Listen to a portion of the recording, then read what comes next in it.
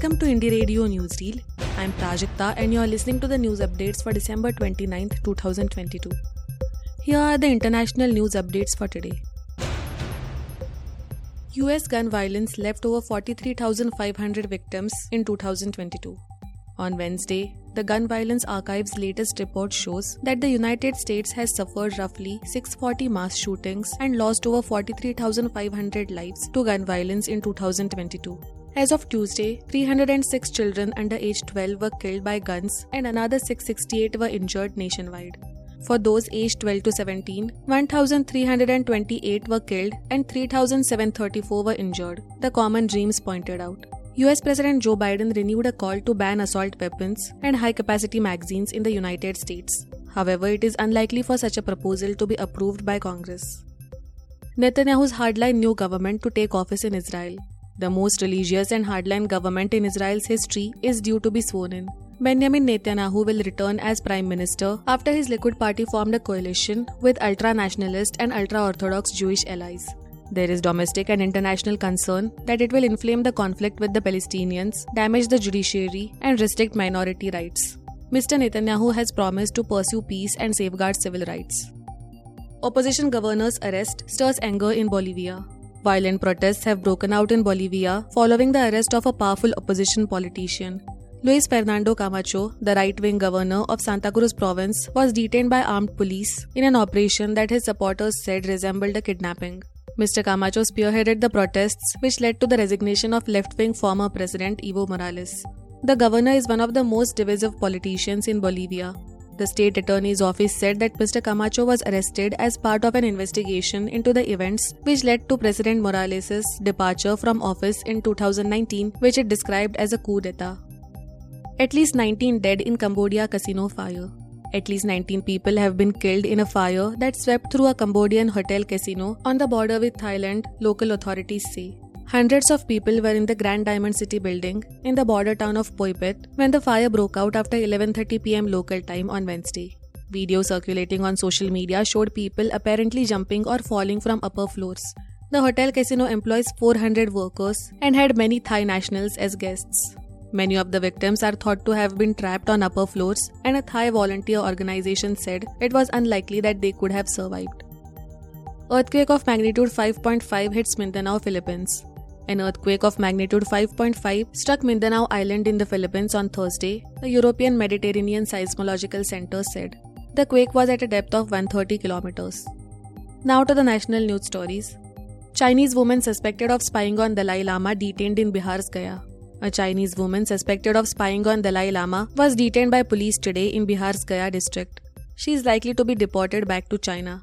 Earlier today, local police had sounded a security alert as Dalai Lama is scheduled to participate in several events in the Bihar district. Sketches of the suspected Chinese spy, identified as Song Xiaolan, had been released and circulated on social media, with authorities requesting residents to provide information about her. According to inputs, the suspected Chinese spy had been living in different parts of the country, including Bodh Gaya, for more than 1 year. However, there is no record in the foreign section about the stay of the Chinese woman. India seeks details of Uzbekistan's investigation into cough syrup. The Indian authorities are in touch with their counterparts in Uzbekistan over the death of 18 children after allegedly consuming a cough syrup made in India. The External Affairs Ministry said on Thursday that the domestic pharmaceutical industry remains a reliable supplier of medicines across the world. According to a press service of Uzbekistan's health ministry, a study by a special working group confirmed that 18 out of 21 children with acute respiratory diseases had died after taking Doc-1 Max cough syrup. It is made by Noida-based Marion Biotech. The ministry further said laboratory studies detected ethylene glycol in Doc-1 Max. External Affairs Ministry spokesperson Arindam Bagchi said, Uzbek authorities have not formally taken up the matter with us. Nevertheless, our embassy has contacted the Uzbek side and is seeking further details of their own investigation.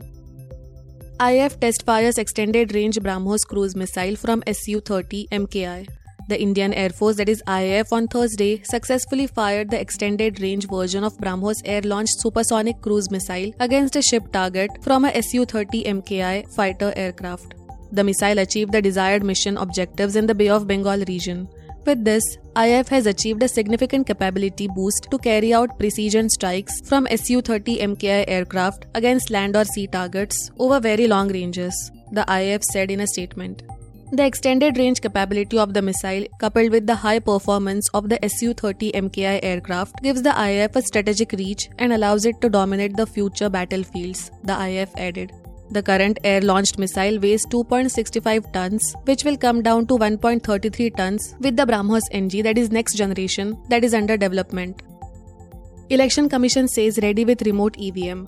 The Election Commission of India on Thursday said that it has developed a prototype for a multi-constituency remote electronic voting machine which would enable remote voting by migrant voters. Remote electronic voting machines, that is RVM, can handle multiple constituencies from a single remote polling booth. The ECI said that it has invited all recognized 8 national and 57 state political parties on January 16th to demonstrate the functioning of the multi-constituency prototype remote EVM and has already shared a concept note with them on legal, operational, administrative and technological challenges. RT-PCR test must for flyers from China, 5 other nations. Union Health Minister Mansukh Mandviya on Thursday said that RT-PCR tests to detect COVID-19 infections will be mandatory for passengers arriving from China, Hong Kong, Japan, South Korea, Singapore and Thailand. These are countries reporting a massive surge in COVID cases. RT-PCR test has been made mandatory for flyers coming from these countries from January 1, 2023. They will have to upload their reports on Air Suvidha portal before travel, the health minister said.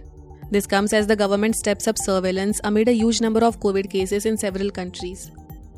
Thank you for listening to Indie Radio Newsreel. For more news, audiobooks and podcasts, stay tuned to Indie Radio or log on to www.indiejournal.in. Also consider subscribing to listen to our premium shows.